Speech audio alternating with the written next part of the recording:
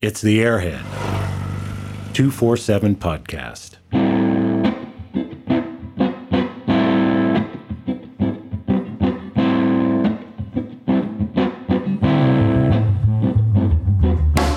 The Airhead 247 podcast, powered by Wedgetail Ignition Systems, state-of-the-art ignition for your 247 Airhead.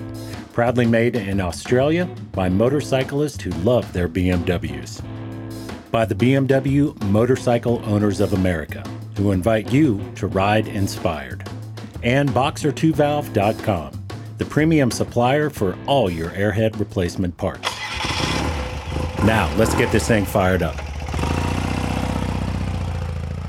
All right, everybody, back at it. Hello again, everyone. This week, part 2 of our slight diversion from the 247 as we close out our look at the K75 with Leo Goff. Leo, not only a fan of the venerable flying brick, but he's also an owner. So as usual, some wonderful insight from Leo straight ahead. From the mailbox, mostly positive reviews from our look at the K75 so far. Alan wrote in to say he really enjoyed the, quote, alternative approach podcast about the wonderful three-cylinder K-machine. Alan says his friend Ingo in Germany owns a couple of K-bikes and a few 247 Boxers. So Alan sent a link to the last program to his buddy Ingo in Germany. Ingo writes back to tell us of all his BMWs, the K75 is his favorite. And Casey from New Mexico wrote to say, with tongue partly in cheek, Darren, the K75 episode was an unforgivable transgression. Well, thank you, Casey. I know you were kidding mostly. Anyway, thanks to everybody for writing in. As always, we welcome your thoughts, insights, suggestions, and criticisms. Drop us a line. Airheads, with an S, airheads247@hotmail.com. Want to mention the end of an era with the closing of Recycle BMW in Lithopolis, Ohio. Many of you here in the United States either knew Mark Seidel or had purchased parts from him over the years. I met Mark back in 1991 when I purchased my first 247. It was a 72 R75/5. The transmission on that bike did not last long during the first few months of my ownership, and Mark, he essentially gave me a rebuilt unit in exchange for my trash gearbox. He knew I was new to the brand and didn't have a lot of money, and of course, in the end, he ended up gaining a loyal customer. I ended up buying a few bikes from Mark over the years, and of course, countless used parts. Mark's also a big blues fan and visited me in Memphis, Tennessee years ago while touring the South, taking in all the great music in Memphis and Mississippi. So I want to say right now, Mark, job well done with Recycle and all the best going forward. The last bit of news before we're joined by Leo Goff, will be off for an extra week before our next episode, which will feature a 247 enthusiast, globetrotter, and inventor, York Howe from Switzerland. That episode will be out on February 2nd, so an extra week in our program cycle coming up going forward. Okay, back to a familiar place, an undisclosed location outside of Memphis, Tennessee for part 2 of our look at the K75 with our friend Leo Goff. Boy, I have gotten more emails from that. Really? Let's see if I can find. So they said, man, the air, and I guess everybody's kind of digging what we were doing. They said, man, that's the best one. Yeah, oh yeah. And I'm thinking, man, all those good ones you done with all them people. Well, you know why I think they like it is you're a good storyteller. You think so? I think that's what I think I got too many you knows and ah and oohs and ahs. And, no, when you hear it, when you hear yourself back, yeah, I do it all the time. You hear all your verbal, good grief, all your how verbal unprofessional can you get? You know.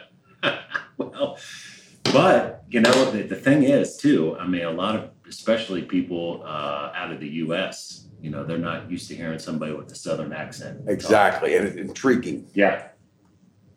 I ever tell you a story? We were racing up in Atco, New Jersey, and I had to stay in Memphis and get something done. Somebody's put some gold pinstripes on that bike. It looks pretty good, doesn't it? Yeah, they did. It's pinstripe tape. Pinstripe tape? Yeah. And so anyways, I had to fly in. So I had to fly into New Jersey. And I arrived like at 2 o'clock in the morning. And I get off and I was hungry as hell. And I had to rent a car and head up to the drag strip at Atco. Well, I get off and I go get a rental car and I stop. There's just a little, one of them 24-hour diners, you know, little thing. It looks like it's built a railroad car. So I went in there and I sat down. Girl comes up and said, "Yeah, what do you want?" I said, "I like a cheeseburger, lettuce, tomato, mayonnaise, fries on the side." She looks at me kind of funny. Kind of snickers a little bit. Because, you know, they're real short, and you would think they're rude, yeah. You know, if you didn't know better. It's not. It's just how they are, yeah. And she turns back, goes back, and she's talking to the cook back there, and he comes out. He says, "What do you want?" I said, "Well, I told her motor." I said, "Well, she got busy. She wanted me to come take your order." I said, "Cheeseburger, lettuce, tomato, mayonnaise, fries, Coca-Cola." I started looking at him laughing. I said, "What's so funny?" He says, "Your accent, where are you from?" I said, "New York City." New York City. Says, "Southern New York City." He goes, "Oh." Then he goes, you know. They want everybody to hear my accent. Yeah, especially when you say Coca-Cola. Yeah, Coca-Cola. Now, you know what they call them up here is pops. Yeah. You want a pop. Yeah. You know. Or soda. You hear that sometimes. Soda. And we always down here called it. A Coke is any sort of soft, like. Exactly. I mean, a Coke could be a Sprite. Yeah. You know. It's the same thing. It's a brand name that's gone generic, like Q-Tip or Kleenex. Same kind of thing. Golly. Got a good deal on it. So. That had, you know, them things go from 2,000 to 3,000. And that's got to be the best dealing motorcycle. And I love that color. I've got that charcoal now. I've got solid black. No, you do have a C. Yeah, that's a C model. Well, here's the deal. So it's a 94, but I think somebody put the fairing on there. Oh. Yours, if that's a true. Mine's a real C. Yeah, from the late 80s. Yeah, says C, 88. Says C on the back. Yep, and that's probably got a drum brake, doesn't it? On the rear. Yeah, that's got a disc. Yeah, that's got disc on both of them. Yep. I thought that bike right there, a friend of mine who lives in town that has several BMWs had another friend that lived down in Texas. Anyway, they would get together and go riding. They were out riding the Twisted Sister and Great Bend and everything. Mm-hmm. And they were both Marine Corps veterans. And he crashed that bike. And hurt him pretty bad enough where he couldn't ride anymore. So my buddy Wayne, who was his friend, brought it up to Memphis. And I was talking to Wayne. I said, Wayne was telling me about it. And I said, "Well, I'm looking for, I'd like to have a K75 with ABS." He said, "Well, you used to have ABS on it, but they took it off." I said, "They took it off?" He said, "Yeah. Some mechanic took every bit of it off the bike." I said, "Why?" I said, "Well, it quit working. And it was going to be too expensive to fix." And I said, "That don't make any sense to me." I said, "But anyway, what do they take for the bike?"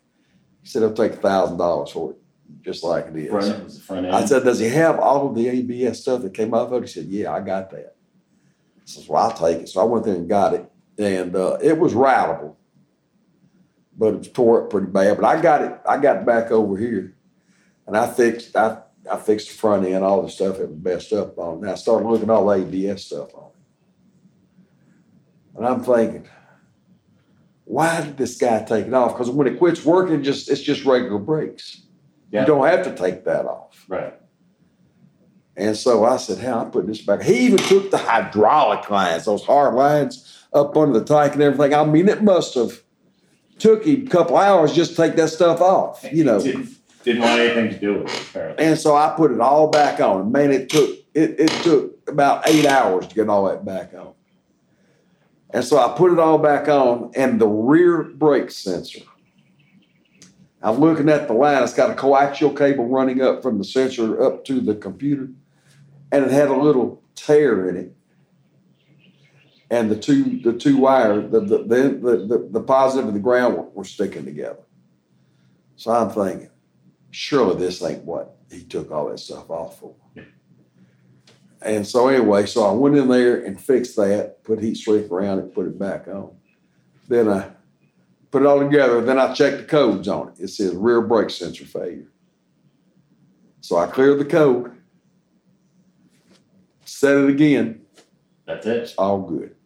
What had happened, whoever changed the rear tire on that thing last time, that wire, that coaxial lead runs down the swing arm, and it's got two clips in the swing arm that you attach it to keep from hitting the tire. They didn't reattach it. Typical non-BMW, I mean, you know, or stupid BMW mechanic mistake. And it rubbed the tire and rubbed a hole in it. Started getting the light. I fixed that, put it all back on. It's been fine ever since. How long ago was that? About 8 years ago. Okay. Yeah. See, now, when I was looking at this bike, I thought, the first thing I thought was, okay, good. It's a non-ABS bike. Those have a reputation, especially, I guess, when the actual sensor goes bad, if and when they do. That's sort of always what I've heard has been the problem on those. They just get dirty. That's all it is? You know, you clean them or clean the connections. And I've never actually had a sensor go bad. Okay. I just had an ABS sensor on one of my Mercedes go bad. $37 is fixed, you know. So, but now I've heard of the pumps locking up. Yeah. Because of people failure to change the brake fluid. I've never experienced that, but I change the brake fluid in mine every 2 years. And I like ABS. Man, it's a good thing to have. It saved my ass on a wet street with somebody pulling out in front of me in Kerrville, Texas, you know. Yeah, you're talking about the Twisted Sisters down there. Yeah. And I remember when we was at Daytona, when ABS came out in 88, I think. BMW had a big demonstration. They blocked off a street, and they had some K100s with outriggers on them. Yeah, the wheels. Yeah. And they would get up to like 60 miles an hour on that street and then slam both brakes on. And that bike would, man, just start spinning and gyrating on them wheels and everything. And then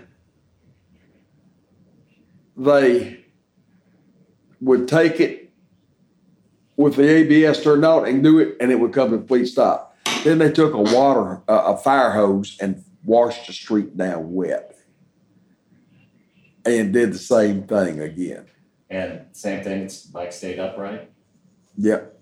60 mile an hour, hard brake. Hard brake, both wheels, bike stayed up. I'm thinking, that's pretty damn amazing. Yeah. You know. And, you know, I could modulate my brakes well from, I guess, my dirt bike riding experiences all those years. But man, I mean, and there's a couple of generations of ABS now. It's supposed to be even better, but hell, those work great.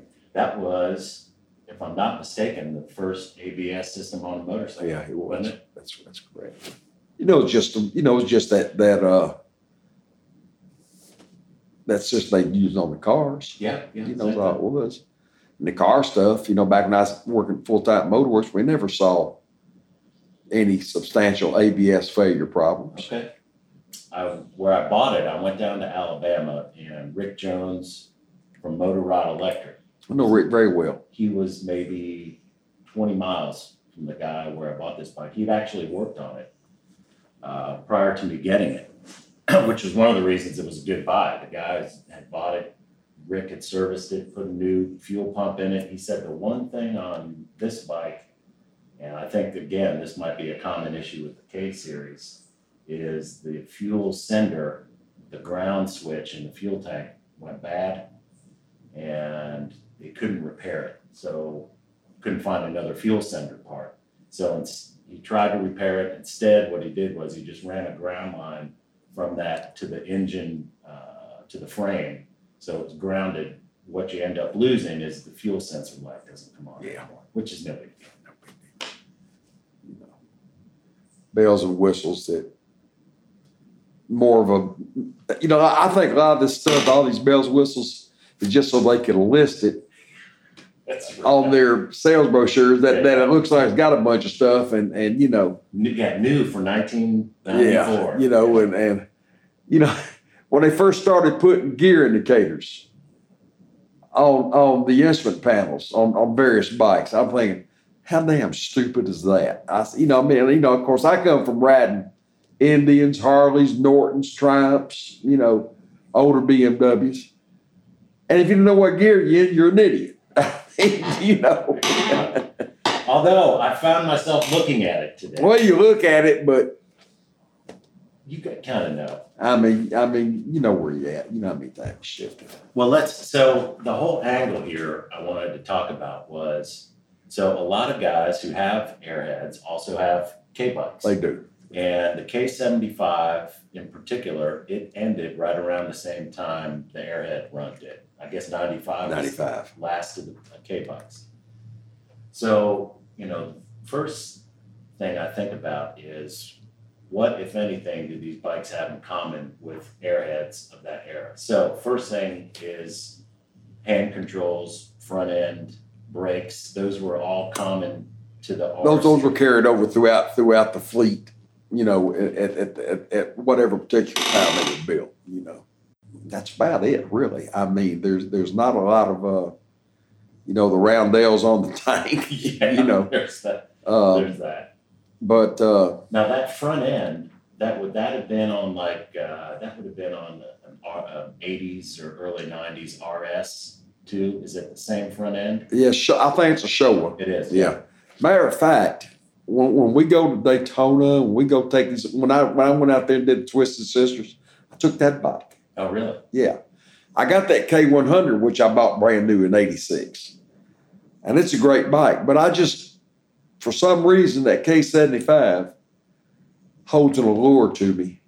Maybe it's the low seat. I've got a, 28-inch inseam. You know, I'm 6 foot tall, but I got a 28-inch inseam. I was concerned the low seat would be a problem. Now, I've only ridden it, for a day and a half now. But I kind of like it. I had Hagon build me a lower shock, too, so that thing's been lowered even more. Okay.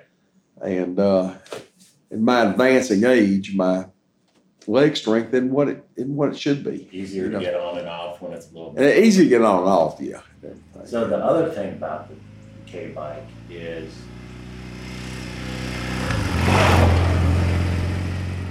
spare tubes. Yep, got them. Spare starter relay and clutch cable.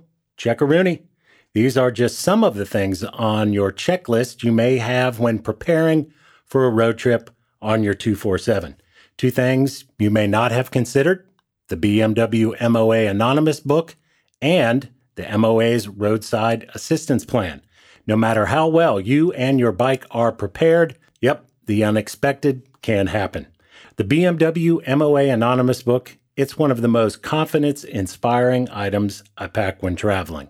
It's full of contact information for MOA members across the U.S. and internationally who can offer assistance in the event of a breakdown or provide a tip on where to grab a good sandwich or catch a live band. I've used the Anonymous book on a few occasions over the years. The result, always the same. Friendly assistance with the repair and a great story to tell down the road. Conversely, I've hosted and assisted fellow riders over the years, and the same applies. Always a fun story and the feeling of satisfaction when helping someone in need. Now, roadside assistance plans. These start at $20 a year for the basic and top out at just over $60 a year for the Platinum Roadside and Tire Hazard Protection Plan. That includes 100 miles of free towing up to 4 times a year and 2 tire replacements each year up to $250 for each tire.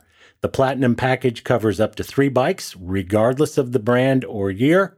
As with any offer, there are details and conditions here, so be sure to check out more on this on the BMW Motorcycle Owners of America website under the Resources tab. So next time you've got a long road trip planned, yes, pack your spares and make sure your bike is tuned and ready to go. And for that extra peace of mind, have your MOA Anonymous book and roadside assistance plan ready as well. Back to one of my favorite places in the Mid-South, the garage at Leo Goff's place, with more on the K75. So the other thing about the K bike is it's always had, especially the K75, probably more so than the K100, always had a reputation for really reliable, solid platform, especially the engine. Absolutely. Why is that? I was talking to one of the BMW engineers at Daytona. And when they were developing, that motor's actually, that's automotive technology. Yeah. Which like BMW's way up on, It was like was it from a Peugeot or something? Well, I would say design. a Peugeot. I mean, it's very similar to an M3 or M6 motor, the older ones, which I have a lot of experience with building race motors out of those. But I saw the engineer. I said, man, this motor is, they call it the flying brick, and they didn't get that name easily. I mean, it is solid as an anvil. And he says, when we were doing the dyno durability runs at the factory, he said one of the dyno techs misinputted the tack, the tack conversion. He said ended up being like 6,000 RPM was like 11,000 RPM. And they ran that thing at maybe 14,000 RPMs for like 24 hours. And they tore it down, no measurable wear. Wow. I've done 2 heads on K bikes. One was a K75, one was a K100. Both of them had over 500,000 miles on it. And I said, and I pulled the head down, look, I said, why you send me this head? Well, it's got 500,000, I figured it needed something. I said, everything looks good. Here's what I'm going to do. I'm going to clean the valves. I'm going to lightly touch the seats. Just because we're in there, and it'd be stupid not to, and put new valve stem seals on it, and you're good to go. I said, I see no wear anywhere. And my equipment, I can measure down real tight with the elaborate equipment I've got. I mean, the valve guides, everything was perfect. Is it partly because of the metallurgy that they use? That it's so I don't think you're going to say it's any one thing. I think it's metallurgy. I think it's design. Lubrication is a large part of it. Temperature stabilization in the engine when it's running, temperature, And then, of course, if a person's taking care of it. Yes. That's one thing you're always air filter, good. Regular maintenance. Well, see, it's fuel injected. So it's always getting the right amount of fuel at any one time. So it's not like a motor with a carburetor on that's getting maybe a little rich mixture here, a little lean mixture here that's creating problems. Problems that you might not feel when you're riding or when the motor's running, but problems maybe washing the valve guide, the lubrication film off of it, at some point. I think that's got a lot to do with it. Being water cooler's got a whole lot to do with it. Yeah, the one thing I noticed right off the bat is when you hit the starter button, instantly fires up and it's right at the idle. It's not like a carbureted bike. Yeah, it's worry-free. Yeah, where it's got to warm up. Now, I've never been in the bottom end of one, ever. Wow. Never been asked to. The problems that I have seen with them, Hall effect sensors fail. Before you go on from that, so is there an aftermarket or another electronic ignition you can use? No, not really. Okay. Just put a new Hall effect sensor. Okay. Yeah, I've had 5 or 6 of those fail. I've had them fail on some of the new Triumphs too. So, but when they fail, they won't leave you on the side of the road. You know my buddy Fred Godwin. Yeah. He bought your RS. Okay. He's got a K75. And he called me and says, "Hey man, I'm riding. All of a sudden this thing quits and won't start back." He said, "I'm on the side." He's talking to me on his cell phone. He says, it won't start back. I said, "Well, just wait about 10 or 15 minutes, see what happens." So he's like, "Hey, it started back. I'm coming out, So it quit on him about 3 times in 25 miles getting here. Was it getting hot?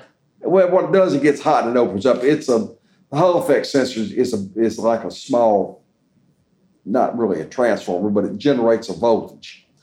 And it's got some ferrite iron in there. It's got some real fine wire windings around it. So when the rush goes past it, it creates a signal, electromagnetic little pulse that tells the ignition when to fire, And it was getting hot and opening up. And so he got here. And so we let it set outside there about 30 minutes. We put on the lift and I pulled the cover off. Very easy to fix. And then I got a little heat gun. I got a little air gun that will either put heat or cool air out. Oh. So we get up there and we crank it up. And I put the heat on it. About 10 seconds, it's gone. Now I switch it over to cool it off, starts back up again. Wow. So we know that's the issue. So we put a Hall effect sensor on it and he's on his way.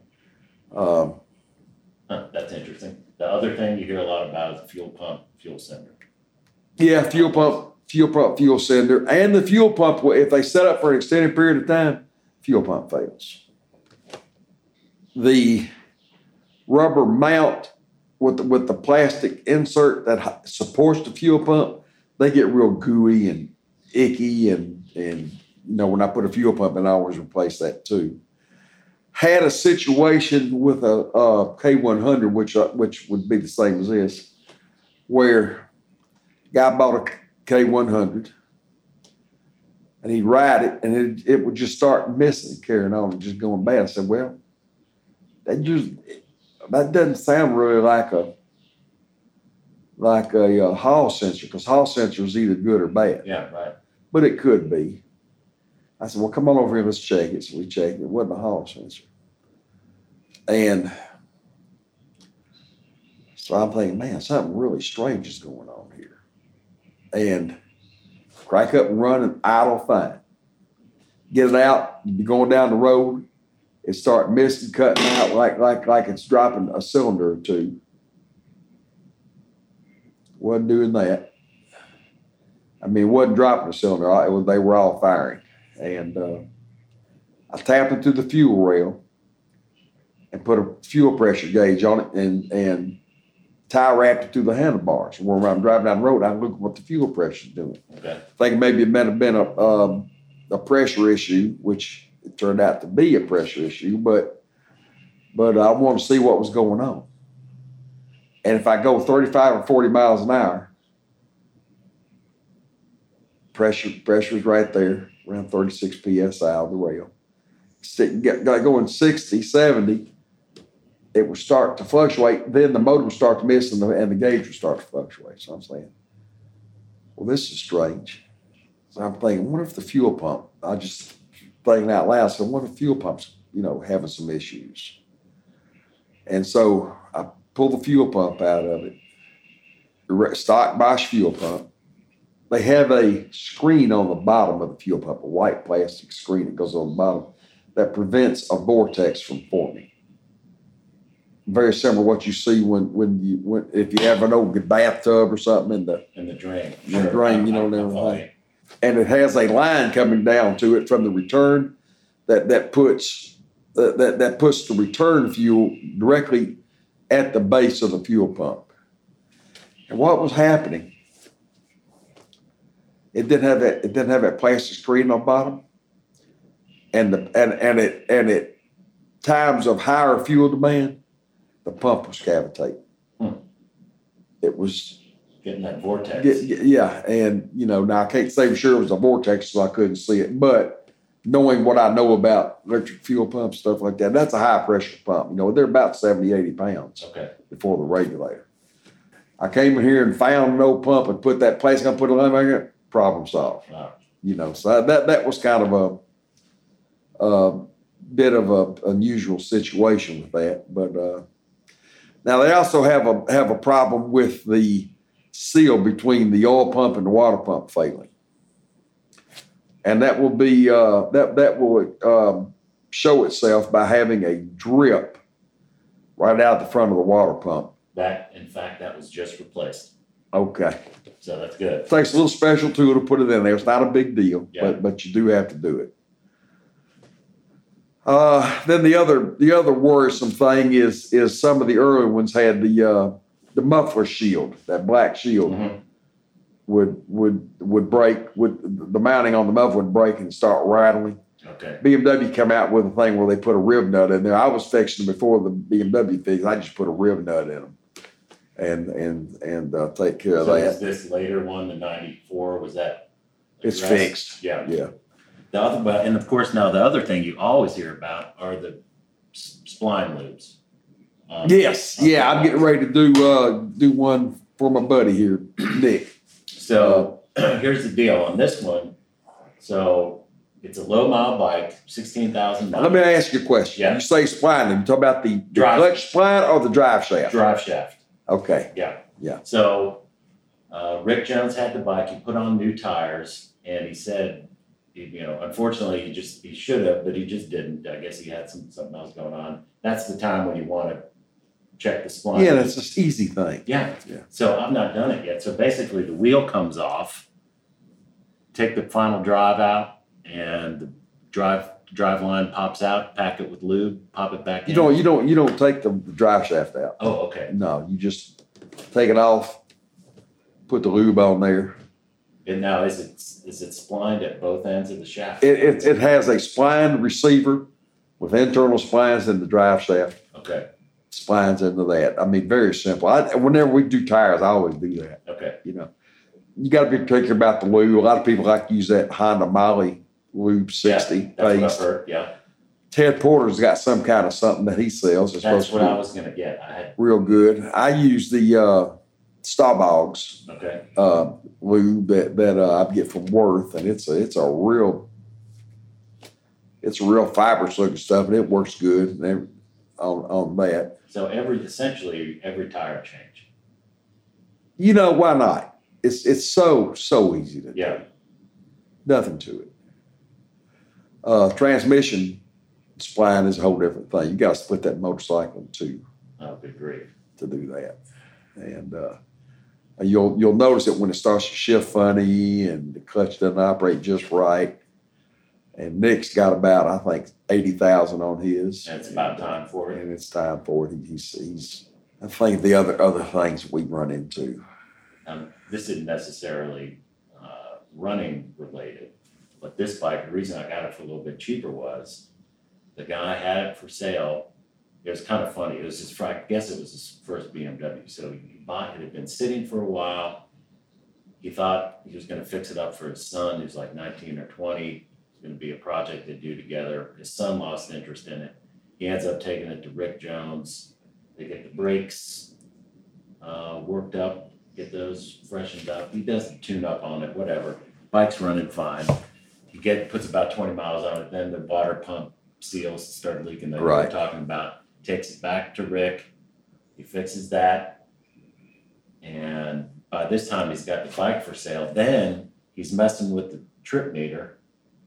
And so the gears break. The gears broke on it, and it stopped working. And that he said for him, that's the final straw. That's another poor design flaw. Yeah, on everything. I keep those things. I keep those little packets of gear things. It's like I just did one on a K100. I need to do one on that one. Is that so? What's that repair entail? One of the reasons so many Airheads are still on the road today is because of great parts suppliers and enthusiasts like Boxer 2 Valve. William and Edward Plam at Boxer 2 Valve have years of experience with the 247 Airhead, dating back to their first repair shop and dealership in the early 1980s. Boxer 2 Valve stocks and sources only premium parts and tools, so no need to worry if you're getting a cheap pattern or shortcut part. They simply don't carry them. Boxer 2 Valve has extensively researched which parts are correct for your motorcycle. Just enter your year and model, and you'll see only the parts that fit your bike. That takes the guesswork out of the ordering process. Real-time stock information that is also available, so no need to guess what may be on back order that could delay your project. Also, if you're digging into a repair for the first time, be sure to check out Boxer 2 Valve's video repair series. These cover both twin shock and post-81 models and are great tutorials that go step by step through a variety of repairs and parts replacement procedures. The video series is a great workshop companion, one I've used many times over the years. So, for all your Airhead parts needs, Boxer2Valve.com. That's the number 2, Boxer2Valve.com. William Plam will be back with us next episode for another Tech Talk. Now back to our final segment with Leo. What's that repair entail? Take the instrument cluster apart. And there's some YouTube videos on it and everything. It's not terribly difficult. Not terribly. Okay. Not terribly bad. If you ever need it done, if you're not comfortable, just ride over here. I'll do it for you. But it's that's a common issue. Yeah, it needs it. I mean, speedometer works fine, but the tack or the what I think what happens is when they set that lubrication that they use dries up and gets hard, and it creates a problem. Some of the early ones, people would get their tires changed somewhere. And whoever changes tires, those rims, the early, I don't know about those there because I got a tire machine, but they were warping the rims, trying to put tires on it. And they come and say, man, it's the rims wobbling. I said, well, you've hit something. I ain't hit anything. I said, I just had the tires changed. So I said, well, maybe the bead's not seated. I'll look at it. But I take tire and I put on my true stand. Really? And it's warped. Thinking, what the hell? So anyway, so I got a little jig I made out of wood and everything. I pressed them back. I don't like to do that, but straighten them out. But they were moving a little more than they should move. So I'm sure BMW increased the malleability of that alloy. So if you did hit something hard, that instead of cracking and you losing air, right, it would flex or bend, you know. Now, was that the earlier wheels or all wheels? That was I only saw it on 2 bikes. I think one was a 88, one was maybe a 90. Okay. So I don't know, you know, but I thought I seen it on K100 too, but I just always was thinking every time I do one now, when I put on the machine, I said, man, got to be careful with this thing, you know. Okay, that's but good you need to be careful with all of them anyway. Yeah. But now I also had an issue in 2 bikes, a K75 and a K100, both early models, where it'd be going down the road and it just stopped, very much like a hall sensor, but wasn't a hall sensor. And both times it was the plug, the long plug going to the ECU under the seat. Somehow, somebody either took it apart and didn't stab it back in right, but it had gotten some moisture in it and started gotten corrosion. And man, those things are hard to clean once they get corrosion in them. But I used some deoxit and some, nylon brushes and got it real good and clean. But one of them, you'd be driving down the road, it would just do it. Huh. And then you sit there, and the guy would sit there wondering, and he'd crank back up and go on. I might go for 2 or 3 minutes. It's when you're dealing with sensor signals that are very low, they're low voltage, but they're also microamperage, milliamps, Yeah. So if the connection's not good and clean and a very good, mechanically good connection, you're going to have a problem, with that. Another issue was speedometer drive going out, and that's the connector on the right-hand side. The plug-in connector would I guess, do the same thing and clean those, put them back in. I've also seen the multi-pin connector on the fuel pump on the right-hand side too. Those go out. The connector, somebody may have taken it apart, left it apart for a period of time, or didn't put it back in right. And anytime you're dealing with low voltages and very very low amperage where you're having to get a critical sensor signal, if it ain't clean, you got a problem. Yeah, that makes sense. Especially when they're talking those milliamps. Another thing you want to check on these, always check your header bolts, your nuts. Okay. All right. Just put a torque wrench on it. Don't break them. Okay. A lot of times, people who not familiar with these, when you pull the clutch lever in, the center stand, the side stand will come up. Yeah. Well, people even on sound, they're pulling the clutch in, they don't know why, and they're stretching that lever and the cable moving that lever, you get a problem there. But that's not bad. Now you need to change the coolant these every so often. Okay. The coolant will serve to erode the insides of the cooling of the water passages. Haven't seen it in the K bikes as much as I have in some of the BMW automobiles and some of the other European cars. But it will, especially when you have not the case on this, but what really called my attention to it was the Jaguar Series 4 cars. Had a 6-cylinder motor. They had an iron block and aluminum head. They don't change the coolant, and the coolant will become a battery. Oh. Yeah, and so a battery has to have a consumable anode. So in the case of that Jag motor, the consumable anode was the aluminum head, the passages. And those things would erode out, and all of a sudden you start getting coolant in the combustion chamber. And if the mechanics pull his heads off, bring me the heads, I'd have to set it up in the mill out every bit of that corrosive area, weld it back up, and remachine it and everything. I haven't had any situation with a K bike on that. I have on some BMW automobiles, but I think the coolant needs to be changed every couple of years too. Same like you can take a voltmeter and put it in the coolant and put it on the block and see if you got any voltage in it. Yeah, interesting. Same thing with brake fluid. I can't stress the importance of brake fluid change. Brake system lasts a long, long time if you keep that fluid changed in it, especially ABS system. Like I said, the ABS failures are generally owner-induced or mechanics working on these things that don't really understand them induced.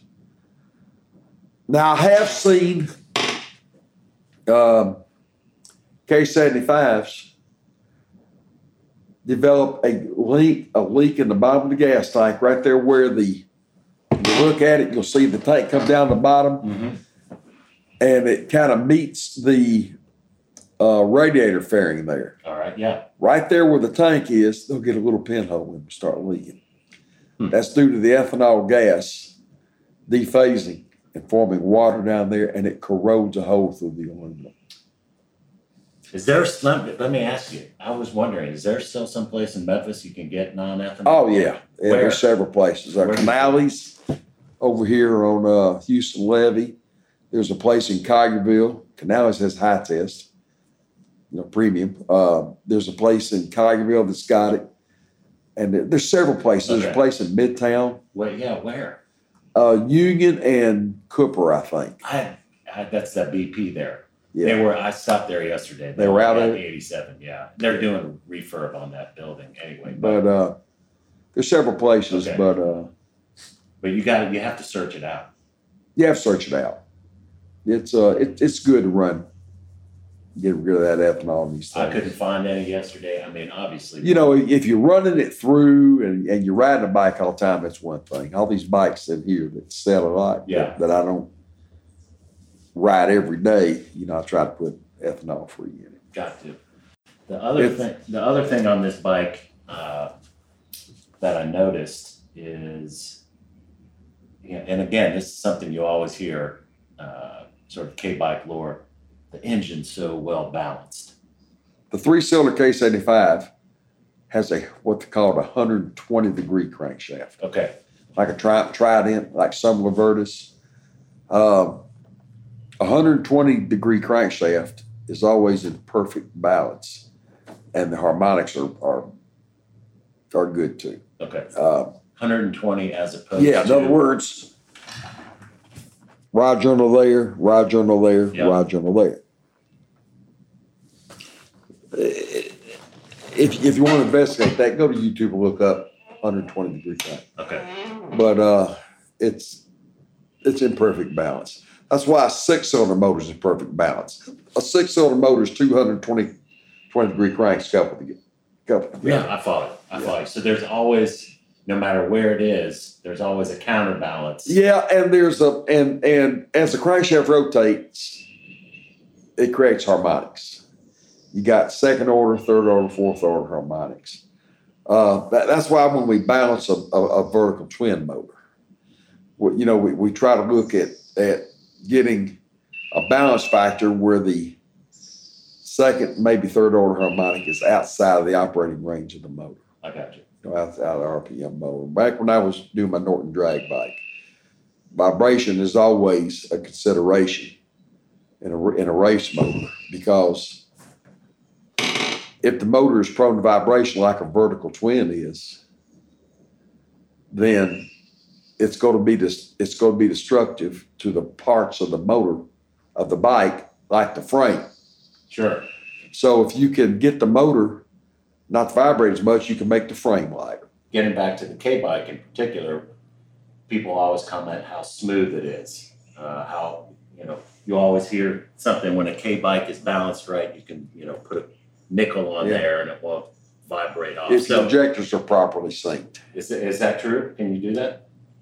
I guess you can. I don't know. I never tried it, but I know that when you bounce, a lot of people come in with those bikes and they say it's running good, but I just feel like I need to do a little something to it. Change the oil, do that. So just do what you think you need to be done. Check the valve adjustment. And so I check the valves. Most of the time they're fine. Everything, but where I always found improvement was in syncing the carb bodies. And I sync those carb bodies up, man. Those things just sit there, And I don't follow response very well. And they get it back and it says, I just thought it was running good. It is running fabulous, And so, syncing the carb bodies up helps a lot. But they're virtually trouble free. But the smoothness that you're speaking of, the lack of vibration, is a function of it being a 3-cylinder, 120-degree crank with they just designed it right. The rod lengths are just right. The more the weight of the pistons, all that comes into play. But basically speaking, 120-degree crank is hard to beat for smooth. So there's nothing that they've done to counterbalance anything in there? I think they have counterbalance shafts in there, but they have that to drive the, I think it's a double, they got to have a auxiliary shaft to drive the alternator. Right. And that just adds, I don't know, I wouldn't, on a 3-cylinder, I wouldn't, I'd have to study the math to figure out where to put the counterbalance weights, On a twin, it's easy. 4-cylinder, it's easy. But you're working with an odd number there. Yeah. I really hated to see BMW discontinue that bike because it was really a excellent design. And but I think from a price point, that they probably weren't making any money on because they're making K100 4-cylinder in this, and basically it's just a K100 motor with a different crank and a cylinder cut off. Yeah, frame's a little bit different because. Oh yeah. I'm talking about engine wise. So, yeah, and so I mean that bike had a solid 10-year run, like we were saying. It ended at the same time as the Airheads did, and I guess the philosophy there is, especially with BMW, they're always pushing technology, innovation, design. Well, they have to keep up. Yeah. Keep up with the other manufacturers. You know, I mean, you know, to be and BMW's hallmark has always been engineering. Yeah. You know, I mean, that's what they're resting back on. You know, so just, you know, I mean, when these things came out, they were pretty amazing. You know, and the sound's totally different. Sounds different, yeah. You know, I like them because they're quiet. Yep. I don't really care for a K bike with a modified buffer on because the tone isn't. If I want to hear a loud bike or a bike with tone, if it's a BMW, I like my R9T. Yeah. With the DB killers taken out of it and the ECU remapped and everything. And I like the sound of a Triumph Twin or a Harley. You know. Yeah. But the K bike, that's again one of its hallmarks. I noticed that when I was riding around with Michelle on the back and you had the communicators on, how much quieter it is even than, you know, riding on a twin shock hard bike. Yeah, now they also had some alternator damping problems on these things. Sometimes when the bike get old, you'd hear a little knocking noise. And, okay. And I fixed a couple of those. But you'll see a lot of K bikes with many miles on. Oh, yeah. A lot of miles on. A lot of, you know, kind of like the high and the gold wing people. They really ride them. Mm-hmm. You know. But all in all, they're an excellent motorcycle, in my opinion. They fit. They have a very good ergonomic feel. They fit well. I'm not, you know, at my age and my physical build and my arthritis, I can't ride a bike that you're leaning over on. You know, I'd have a hard time on a RR. You know. But you know, if you just want to go out and they make great long distance touring bikes, you know, I'm just very happy with them. Yeah, and I guess what we're saying is, if you're thinking about adding another bike to the garage, another BMW, really still affordable, parts availability, not a huge issue. There's some things that are hard to find. Yeah. Aftermarket support isn't what it is for a 247. No, it's obviously. not. No. But all in all, I've always been well pleased, and all my friends and people I've worked on have always been very well pleased with the early model K bikes. Yep.